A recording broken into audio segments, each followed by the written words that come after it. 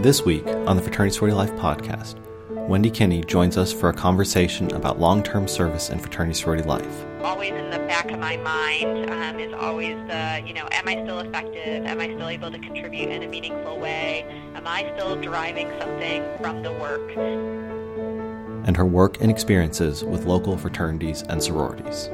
The local group being entirely self-governing, we can have those conversations or do the educational training, and they can make the changes that they feel they need to make almost immediately. Right. And only need their own permission. And, sometimes they'll ask alumni or they may even give that feedback to their immediate alumni, but they largely understand that they, as the undergraduates, kind of control the future, the present and the future of their organization and can do that. Hello, and welcome to the Fraternity Sorority Life podcast. I'm your host, Matt Deeg, and I want to thank you for joining me each episode for some curiosity and a healthy dose of nerdiness. This podcast is a labor of joy and love for me, especially as I'm not engaged in the day-to-day of FSL, but rather cheerlead now from afar. As Adam commented in our last episode, I've started a PhD program focused primarily on organizational behavior and human resource management.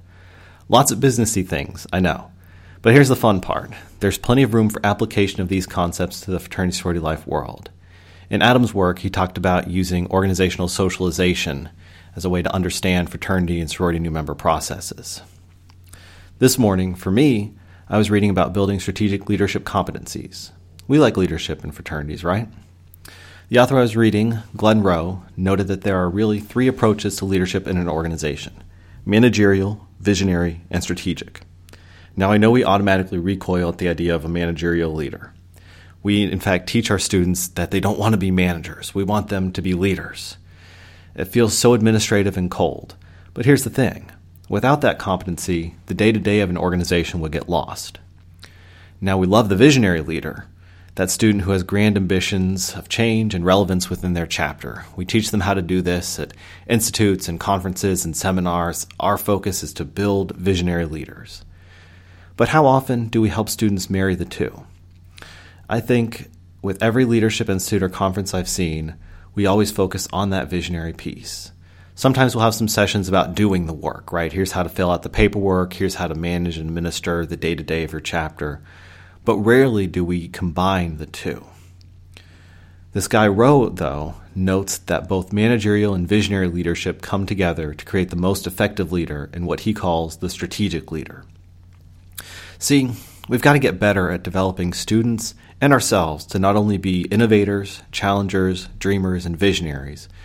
We've got to also start equipping them with the tools to get things done within their roles. It's no good to the individuals in their organizations if they just sit around dreaming. They, and we, have to be able to put those dreams into action through the work of the organization. I'll stop here then and leave you with a quote from Stephen Ross, former chairman and co-CEO of Time Warner. There are three categories of people: the person who goes into the office, puts his feet up on his desk, and dreams for 12 hours. The person who arrives at 6 a.m., works for 16 hours, never once stopping to dream. And the person who puts his feet up, dreams for 1 hour, then does something about those dreams. My dream and hope is that we work on building that last person in fraternity sorority life. And now, our guest for the day. Wendi Kinney has worked at SUNY Geneseo since 2001, mostly with fraternity and sorority life, but also with off-campus students. She currently serves as the Assistant Dean of Students for Fraternal Life and Off-Campus Services.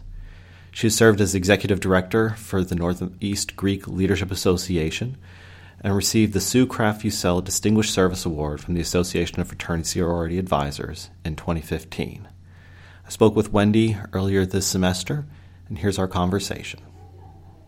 Hey, Wendi, how are you? I'm great, Matt. How are you? I'm doing fine. Thanks so much for joining me on the podcast today. Yeah, happy to.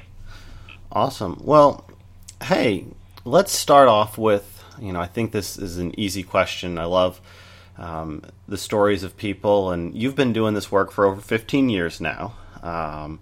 It's hard to date you or whatever, but and you've done them all at SUNY Geneseo, which is really awesome. And I've been to that campus before, and it's beautiful, right in like Upper New York, and absolutely lovely. But what drew you and draws you to fraternity sorority life? Like, what brought you into that, and then why have you continued to stay? Yeah, so yes, I've been at Geneseo for 15 years. Prior to that, I had worked for 2 years at Sigma Kappa National Headquarters. I was the Associate Director of Finance there. And it was during my time at headquarters that I heard about an opening at Geneseo for Greek advisor. Coordinator of Greek Affairs was the title at the time. And Rochester area is home for me. And so I had decided, kind of more on a whim than anything else, to submit my materials and throw my hat in the ring for consideration. Partly I was curious if my skills from having worked at a headquarters, having been a leadership consultant, were those skills marketable in higher education, and also, again, an opportunity potentially to move back home. I didn't have a master's degree in higher ed at the time. It's something that I worked on once I started here at Geneseo. So it was really just kind of an opportunity that sort of fell into my lap. Once I got here, you mentioned having visited this place and that it's really pretty. The Genesee Valley area is beautiful. New York being home and the Rochester area being home, I was kind of returning a little bit to my roots. But there's something about this campus and the students that keep people here. I have a coworker who is our leadership development guru, and he's worked here for 49 years. Wow. And he's not unique in that. People come here, whether it's faculty or staff, who tend to stay for most of their career. And the students are just really fascinating and interesting, and the campus being so beautiful, and small community that's very supportive of the college. And so it's really been a great place to stay. Certainly was attracted to working in fraternity sorority life and felt that I had something to contribute. And I think in addition to kind of the place and the people, I feel like the work is still a work in progress. When I started here 15 years ago, my first day on the job was about halfway through the new member education process in a spring semester. And quite frankly, I walked on campus and said, oh my, what have I gotten myself into? Clear very early on there was an enormous amount of work to be done. And I feel like I haven't finished that yet. So even through the 15 years, I feel like there's still some things that I can contribute. I feel like there's still some things that I can learn, which to me is an important part of the work. And I think that I can still be effective. So, always in the back of my mind is always am I still effective? Am I still able to contribute in a meaningful way? Am I still driving something from the work? I'm typically not a person with a 5 or 10 year plan and knows what that, next step is going to be. But those are kind of my guiding principles as far as staying in a position, and I think I have a sense of I'll know when it's time, and I haven't reached that yet. Yeah, that makes a lot of sense. I love that you're looking and saying there's still more work to be done, and what a great opportunity for you where you love the environment and you love the area, and there's still work to be done, right? Like. Mm-hmm.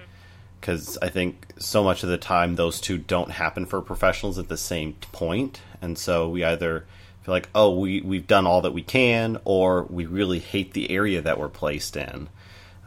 So, we then leave. But having a dedicated staff member there for 15 years, constantly trying to make the community better, is really a blessing to the Geneseo groups.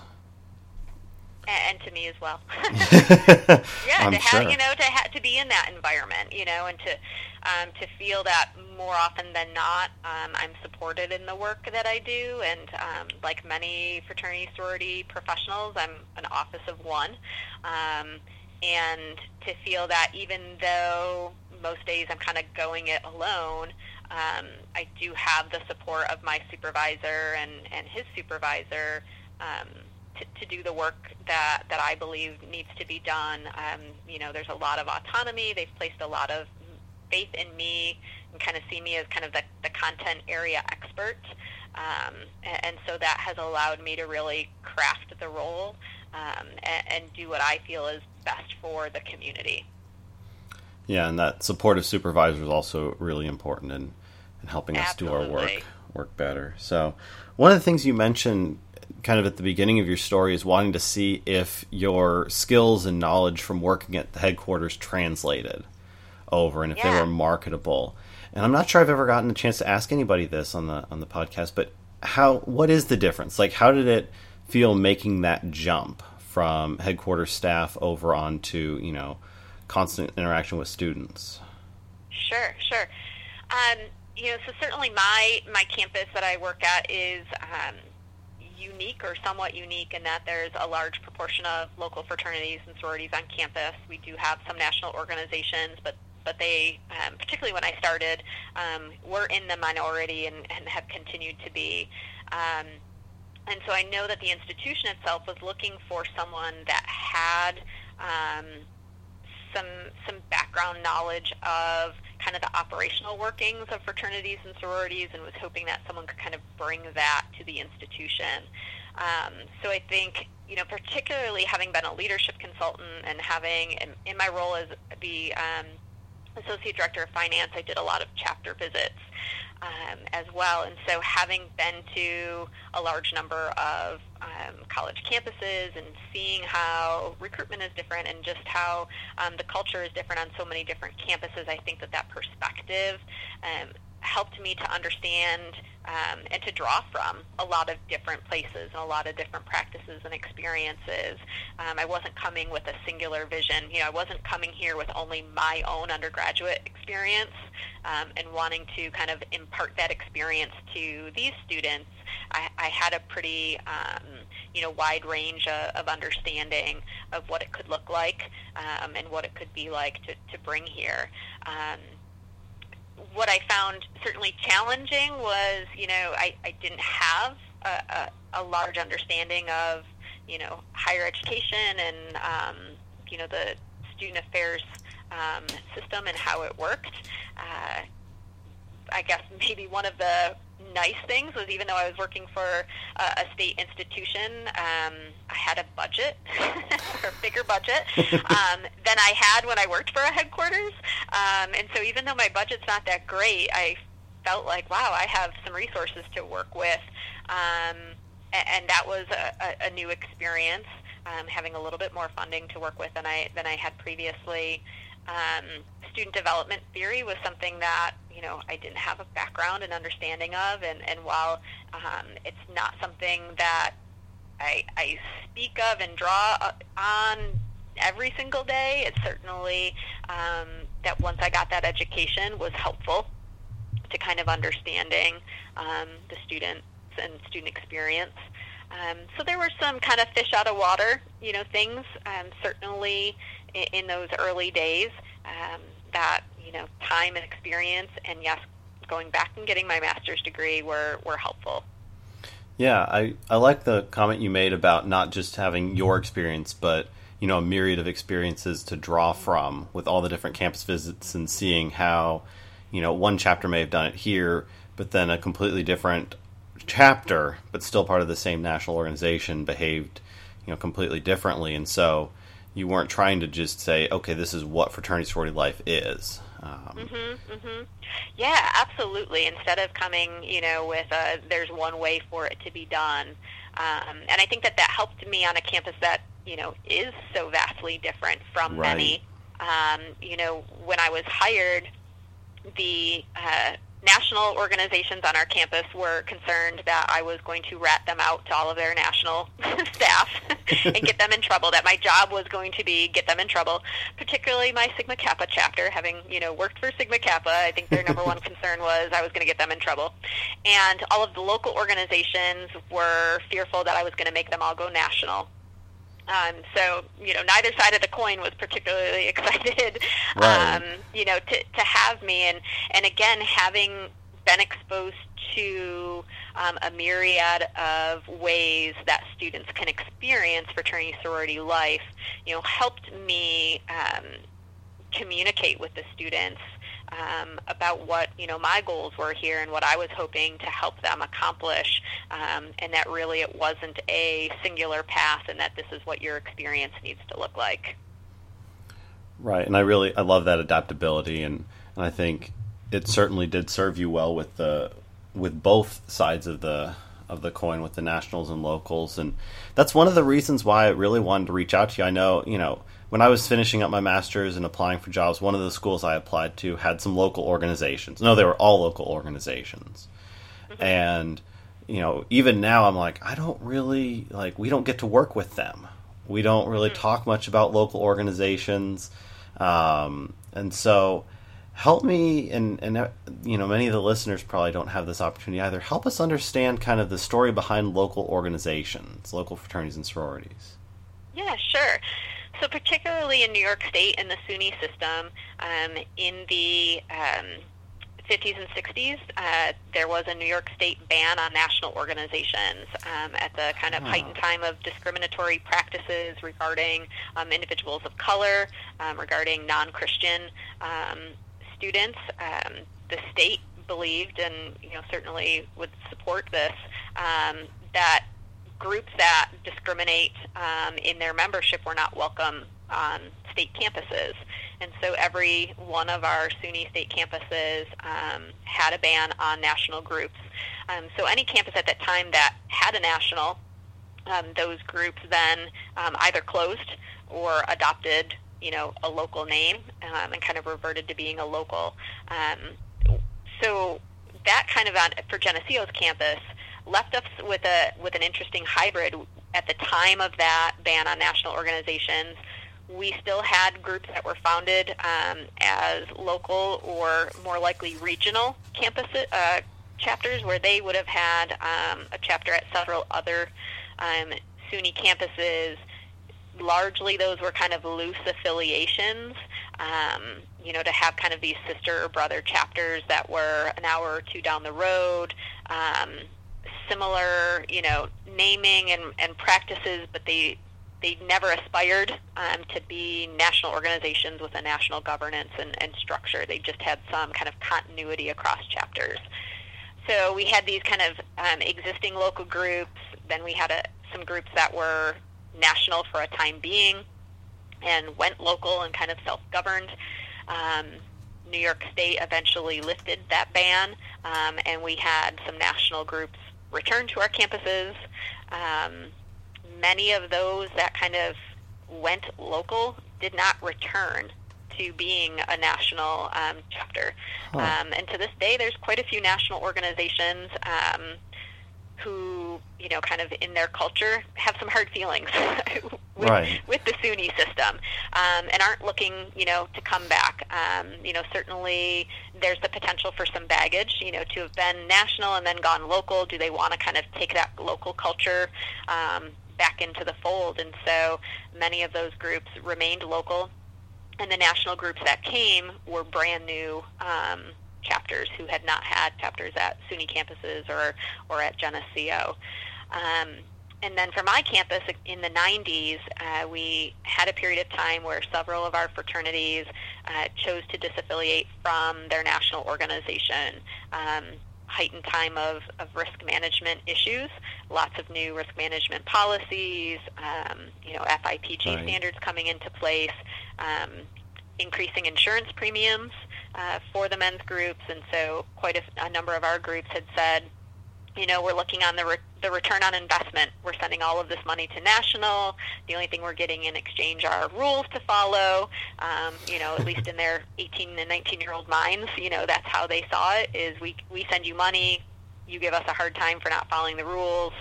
There are these other local groups that are doing just fine and are self-governing. That looks appealing, so let's do that. And there really wasn't anything at our institution at the time that required these groups to, maintain a national affiliation. So some of our groups went and voluntarily chose to be local. So I have this interesting hybrid.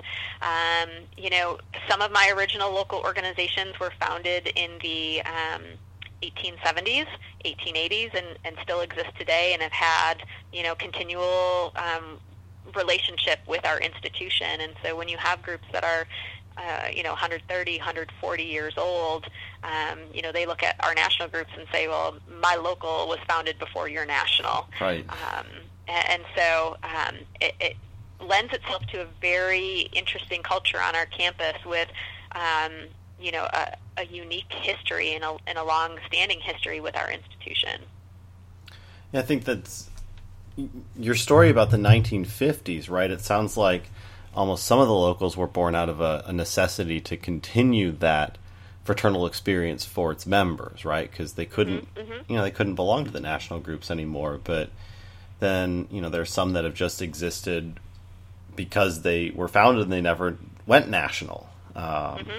So, wow. What's the difference, or is there a difference in like how you advise them or govern them or work with them versus how you might work with some of the national groups? Sure. Certainly there is. I tell people I'm the headquarters for 17 local organizations. Right. Some have alumni corporations and alumni advisory boards, but not all of them do. And even those that do, there's varying levels of support and relationships that either the undergraduates have with those alumni or that the institution has with those alumni. And so, I definitely have adopted that strategy of, I am the headquarters for these organizations, and so what types of programs and services and support and advisement do headquarters provide to their chapters, and how can my office or other offices in this institution provide those services and resources. So that's helping the locals connect with our alumni and parent relations so that they can continue to further develop their alumni network. That could be access to updated email addresses and mailing lists, help with planning alumni reunions and anniversary events and founding dates. As one example, membership database has certainly become really important to tracking who members are, because then that, again, feeds our alumni database. And so for the local chapters to have an accurate listing of who their members are, how many members do they have, what does their membership trends look like. So, that database and data tracking is really important.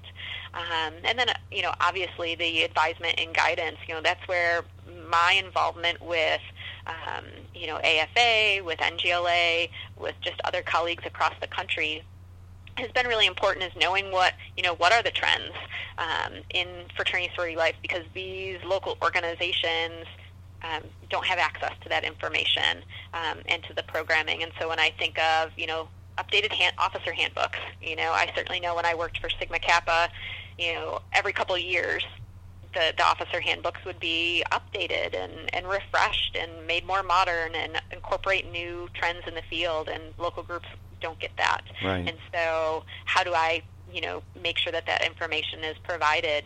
Particularly my groups that were national and then voluntarily went local in the 90s, it's easy for them to say, well, I still have this handbook, or I have the How to Be a Pledge Master from, 1991, and I'm still using that today. Okay, well, you have to understand that national organization, I can guarantee, does not still have that handbook and operates that way. And so helping them to maintain that level of currency. They don't have an opportunity to go to conventions and conclaves and officer academies, every year, every other year. And so how can I make sure that they're having access to those resources? And that could be, again, NGLA, or sending them to UIFI, or partnering with other Rochester area schools when we do programming or bringing in speakers. So that's kind of the perspective that I've had to take with working with that population is, how do I help them maintain their relevancy at Geneseo when they really don't have access to paid staff who are helping them, with that. On a day-to-day kind of operational basis, there isn't much difference. I think the student experience is pretty similar regardless of whether a student joins a local or a national. They're functioning across that community in a very similar fashion. Certainly our policies and expectations for them are the same. So there is a lot of similarity and continuity in that regard. I think where I derive a certain level of benefit from local organizations is that they're very nimble. The national groups truly are kind of a franchise of that national corporation, in that business aspect, which sometimes makes them slower to change, feeling that there are multiple layers of permissions that they may need to get in order to do things a little bit differently. Whereas the local group being entirely self-governing, we can have those conversations or do the educational training, and they can make the changes that they feel they need to make almost immediately, and only need their own permission. And, sometimes they'll ask alumni or they may even give that feedback to their immediate alumni, but they largely understand that they, as the undergraduates, kind of control the future, the present and the future of their organization, and can do that. And, perfect example of that is in the 2014-2015 academic year, we spent a lot of time educating our chapters about transgender inclusive membership policies, education on terminology, and really reflecting on, okay, you all have a membership eligibility requirement. What does that mean for your chapter? And helping them to reflect on, what does it say? What do you wish it said? And how can you best communicate to non-members who is and who isn't eligible for membership in your organization? What does that mean for current members and maintaining their membership within your organization, and certainly alumni and maintaining their membership in your organization? We're a relatively progressive campus, and our students were very interested in making some changes and to being more welcoming and being more clear. A lot of them, even if they didn't want to make a lot of changes to their policies, they very much understood how important it was to be very clear in their language about who is and isn't eligible for membership or to maintain membership. And, the local groups, it was easy for them to call a chapter meeting, have a discussion, maybe consult with their alumni a little bit, and then vote for a policy change. And pretty much universally, all of my national groups had the discussion at the chapter level, were very interested in making some changes, and then had to seek multiple levels of permission and get feedback. And so that was a much slower process. That they were more frustrated with that because they knew what they wanted to do and didn't necessarily have the authority or the autonomy to do it. And that's exactly where my brain was going when you mentioned that. And I think it's fascinating that, you can make that switch. And they can say, we want to create these organizations that fit our personal character. And, it's interesting to me that, I love our national organizations, but they do move a lot slower than I think sometimes our undergraduate student members would want them to. And so, how can we help to move the needle in the whole fraternal movement when everything takes time and takes processes and whatnot? And I had another question about this. And, with the whole transgender inclusive thing, I know the big conversation that always comes up is, how does this affect Title IX eligibility, right? The Title IX exemption thing that we have from the DOE, et cetera, et cetera. Are local organizations, do they have that same status or not? My understanding is that they do, and again, many of ours, almost all of them are, incorporated in the state of New York and recognized as fraternal organizations. Gotcha. Many of them have alumni corporations that are also incorporated in the state of New York, and so, our understanding is, that they fall under the same fraternity sorority exemption status that national organizations would have, and we certainly read a lot of the interpretations and Right. about the policy and the exemptions. And so really, there have not been any concerns either from our undergraduates or from their alumni about, what would that mean, and would those changes jeopardize them in any way? Awesome. No, and I think it's fantastic that you're having those conversations with the students and helping them to create those policies to be as inclusive as they possibly can, to provide that fraternal experience to those folks, anyone really, who fits in with the values of the organization. So that's really awesome. Absolutely. And one of our goals, too, was to really make sure that, the information about membership eligibility was accessible to students. We didn't want potential members to, have to out themselves and seek 5 different offices or 2 different, student officers or contact national to get that information. We wanted them to be able to, access the information and know for themselves, here is where my membership, is eligible, and here where I'm not, and sign, kind of register for recruitment, knowing full well what that process is going to look like for them. And, and conversely, we didn't want our chapters to get to the point of membership selection discussions and then not knowing, whether they had the authority or whether it fit in their policy, and for consistency purposes, so that they weren't making a decision about an individual in that moment because it was based on that person, but because they already had a policy that would guide them in that decision. Yeah, that makes sense. The level of transparency kind of going both ways is pretty admirable. I wish we had that like everywhere for right for all of our different groups. And at the end of the day, it's not that difficult. No. To provide that. And so we did encounter some hurdles that were frustrating, but we were able to work through a lot of them. And it continues to evolve, and we continue to have groups that are revisiting their policies and amending them. So, we haven't reached a point where we're like, hey, we've arrived and we're done with that work. It's still ongoing. Yeah. No, that makes a lot of sense. The other thing that I've always been curious about with local organizations is just in terms of like structure and makeup. I'm familiar with all of our nice Happy National organizations, right? And they have, here are our specific values, and here's what we try to do, and officer structure, et cetera, et cetera. Local organizations, are they similar? I'm assuming, especially the ones that split off in the 90s, they retained a lot of those similar like backgrounds and kind of the foundation of fraternities and sororities. But what about some of the older ones? They really do. 4 of my oldest groups were founded as literary organizations, and they still to this day kind of retain, the knowledge and understanding of their ritual, of why they were created, of what, their name and their colors and all of that mean. And so most of them have done a fantastic job kind of keeping that. And some of them have gone back to kind of revise some things that have gotten lost along the way, and have been able to reach out to alumni and bring back some things.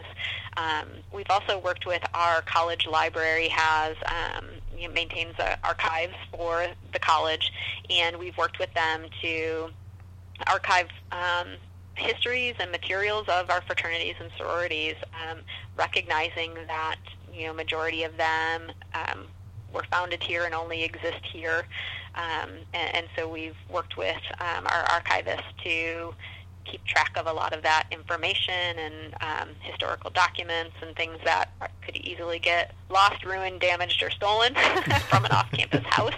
How can we help preserve that? So I think that was one of the things that I actually found the most surprising when I came here, was how much the local organizations, kind of resembled my own organization and my own experience, and appreciate that they've retained all of that information, across time. And that would be so fascinating, because it's almost like, you said you had 17 local organizations, right?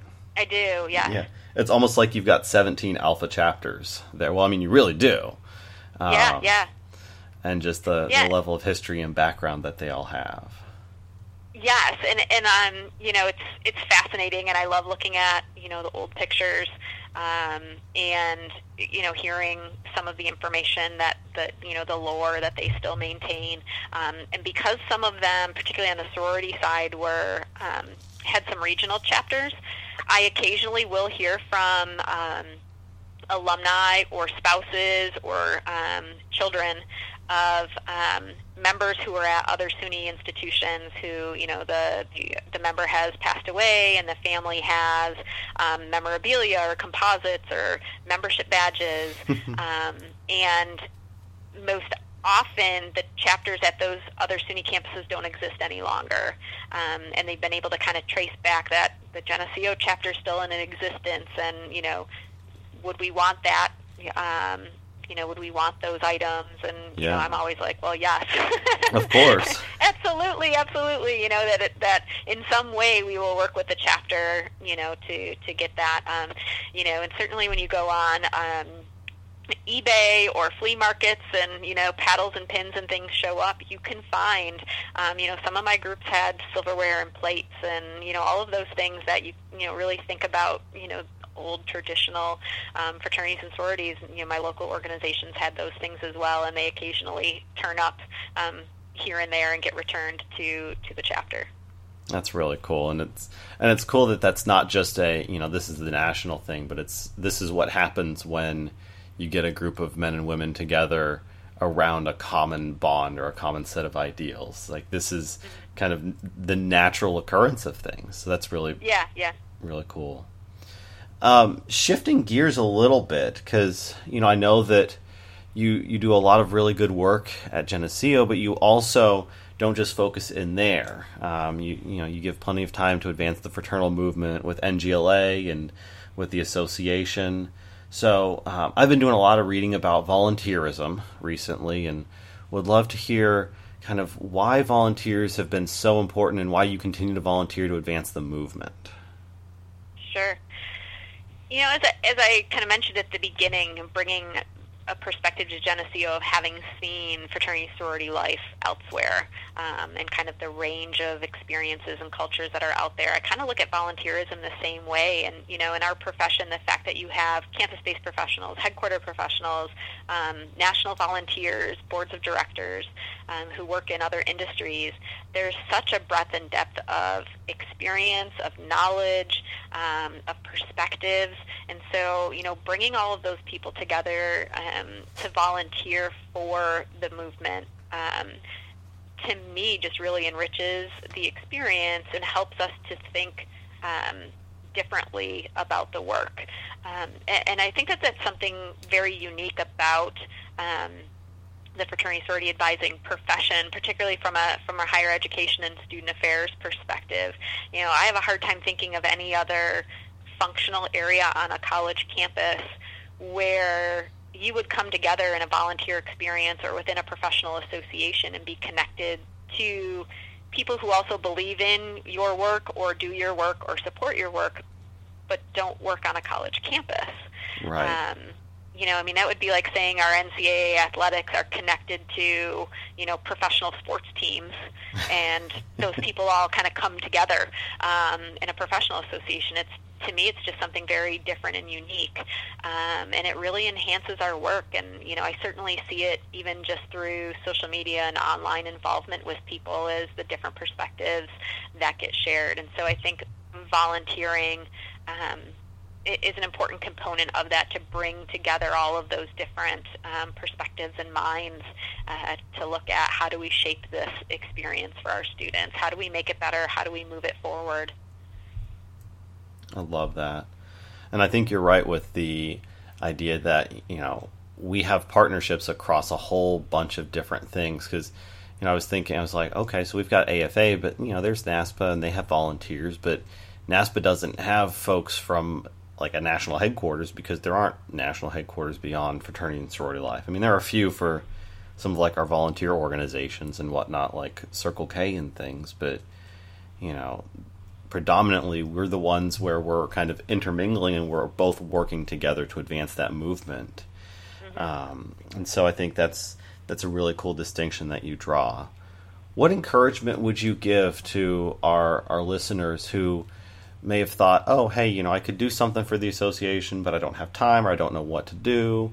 You know, how might you encourage them to give some of their time and experience to the association or to one of their regional associations like NGLA or SEPC, IFC? Sure. I think some of it is you know, to find some small but meaningful ways to get involved. And, you know, yes, there are some things, you know, being on, you know, a board of directors is going to be a significant time commitment.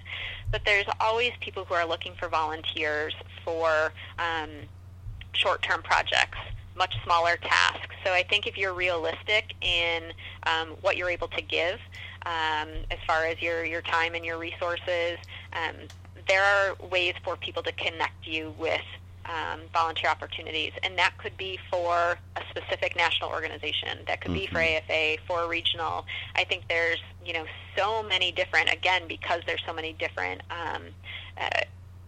associations and groups at the table, there's so many ways to volunteer and to get involved. And to me, you know, I've appreciated, you know, certainly we can talk about, I love to give back to something that's given me so much. And that's certainly part of it, but, you know, I can't help but focus on kind of what I get out of volunteering, right. The connection. So yes, networking, but beyond networking. I mean, I have so many deep friendships, deep meaningful friendships with people across the profession who I might only see them once a year, but it's kind of like family reunion. You know, the relationship that I have with those people, exposure to a lot of different, you know, kind of greats in the industry, and having a deeper connection with them that allows me then to contact them, email them, call them up and be like, you know, here's my challenge, or can I pick your brain, or, you know, can you help me out with this? You know, certainly being an office of one and having a relatively small programming budget, my ability over the years to kind of trade on favors has been a wonderful thing for my campus. And, you know, hey, if you come do this for me, I will come do that for you. And that's been a huge benefit. And so I've benefited from my volunteerism, but my campus has too, and my students. And so I certainly have a lot of institutional support from my supervisors to continue my volunteer work, because they've seen how it's you know, impacted my work, my own growth and development as a professional, but also what I've been able to then bring to our students through those connections. Right, because you get to, I mean, if you're facilitating something, you get to learn some new approaches to things, but then also, you know, meet new folks who might come and help your campus. And I love that your focus, that you look at both the, you know, they've given me so much, so why would I not want to volunteer? But also, here's the continued added bonus of volunteering for me, for my campus, for my community, for all those different things. So, yeah, for those listeners, I think volunteerism is probably one of the best professional development opportunities we have in our association, regardless of, you know, the group you do it with. Absolutely. And I think, you know, we all talk about the high burnout rate in the field and all of those things. And so I think being able to be involved in the profession outside of your own campus or your own headquarters that you work at gives you an outlet for those things too, because usually your volunteer work really is kind of feeding your soul. You're not volunteering and doing, you know, boring or stressful things typically. Right. It's, you know, it's a positive experience. And so sometimes when you're, you know, recruitment is dragging on and you're working that 80-hour week, or, you know, you have your 8th risk management issue, you know, on a Monday, to have something that is very positive and uplifting, and that you feel you're making a contribution. Because the reality is that some days and some semesters, you leave work feeling like, I'm not making a dent. I'm not making that contribution. And so there's an opportunity to feel like, yes, but here's where my work feels meaningful.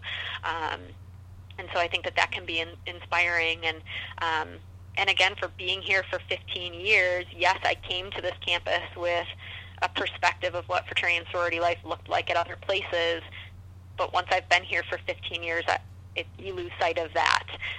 And so my volunteerism also connects me to other individuals who continue to refresh me about what the fraternity and sorority experience life is outside of the Geneseo bubble.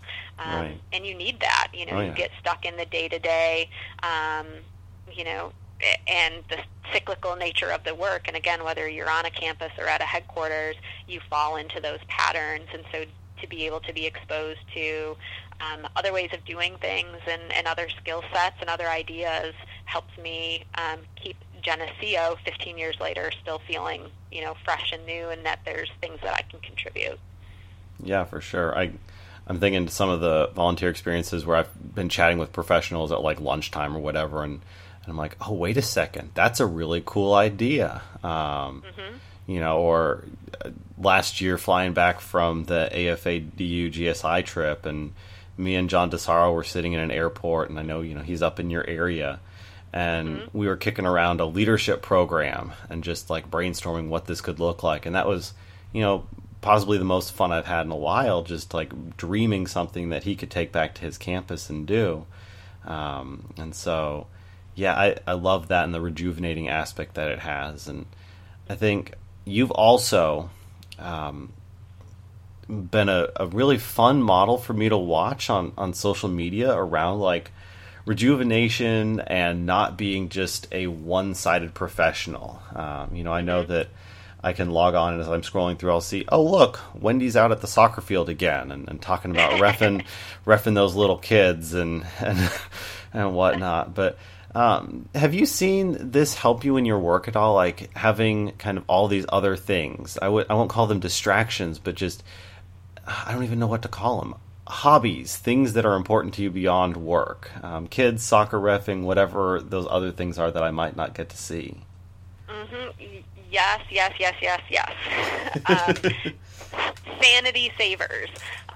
For sure. Like I think, I can easily say that, fraternity sorority life is a passion of mine. I wouldn't be doing the work for as long as I have if I wasn't, invested in it. Right. But I don't want to only have that singular focus and that singular passion.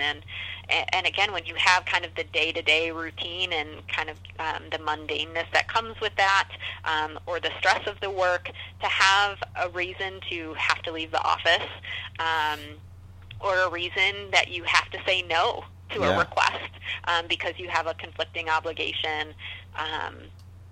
Initially early in my career, that was getting a dog. Someone had to be home to let the dog out. Right. Finding those things that were interests of mine early on. I sang with a community choral group because I, enjoyed singing. It was something that I liked as part of my high school experience. And so to kind of reconnect to that other part of my brain, now that I have kids, how can I get involved in the things that my kids enjoy doing? I can honestly say with soccer, coaching 9 and 10-year-old girls is an entirely different skill set than working with 18 to 22-year-old college students. And it's very refreshing. And, having very different conversations, not with just those students, or how you approach, youth is going to be so much different than, young adults, but connecting with their parents and their families, and, having them ask me, about the work that I do, but then, me learning what they do and making those connections. You never know who you're going to meet and what you can learn from that person, or how they might be able to provide something of benefit to you or to your campus. And so, even being able to say, oh, hey, this parent has this particular, career connection, that's awesome. I can use that in my work. And some days it's just great to be out there and spend several hours doing something entirely unrelated, to my work. Yeah. And I think I love the idea of just having something to give you kind of that separation from it, and the excuse to not be at the office until 10 o'clock every night, because we could, right? And that's why we all burn out, is because we're just constantly doing it and not separating ourselves and taking time to play and relax and whatnot. So yeah, and to have administrators and students see that you have built Right. a life for yourself outside of your job. Much like little kids when they run into their teacher at the grocery store, and they're like, wait, you grocery shop? Because they only see that person in one environment. For my students to know that I have this enriching life outside of them. But it also provides another opportunity to connect and to relate, that our conversations aren't strictly about fraternity and sorority life, that I'm not a one-dimensional person. I can talk to you about a whole lot of other things. And, so to find that person who's like, oh, I played sports. Let's talk about sports. Let's connect about other things, to have a deeper connection, with my students. And, now that my kids are a little bit older, I bring them to things and bring them to programs. And so for them to see that, I have a life outside of them is an important part of it too. Right.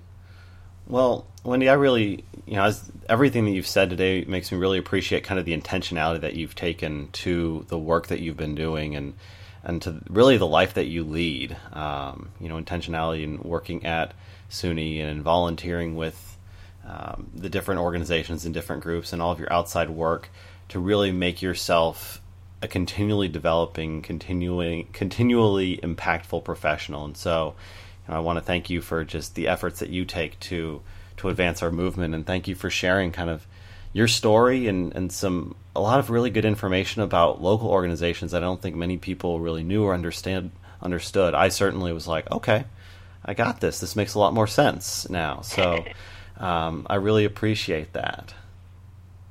Well, you're welcome, and I appreciate the opportunity to chat with you today. Awesome. Well, thanks so much. You're very welcome. Mm-hmm. Bye-bye. Bye. And that's our show for the day. I want to thank you again for tuning in for some curiosity and conversation around fraternity sorority life. And as always, if you have comments or thoughts about this episode or others, tweet at me @MattDeeg or leave a comment on iTunes or on the blog. Until our next episode, stay curious.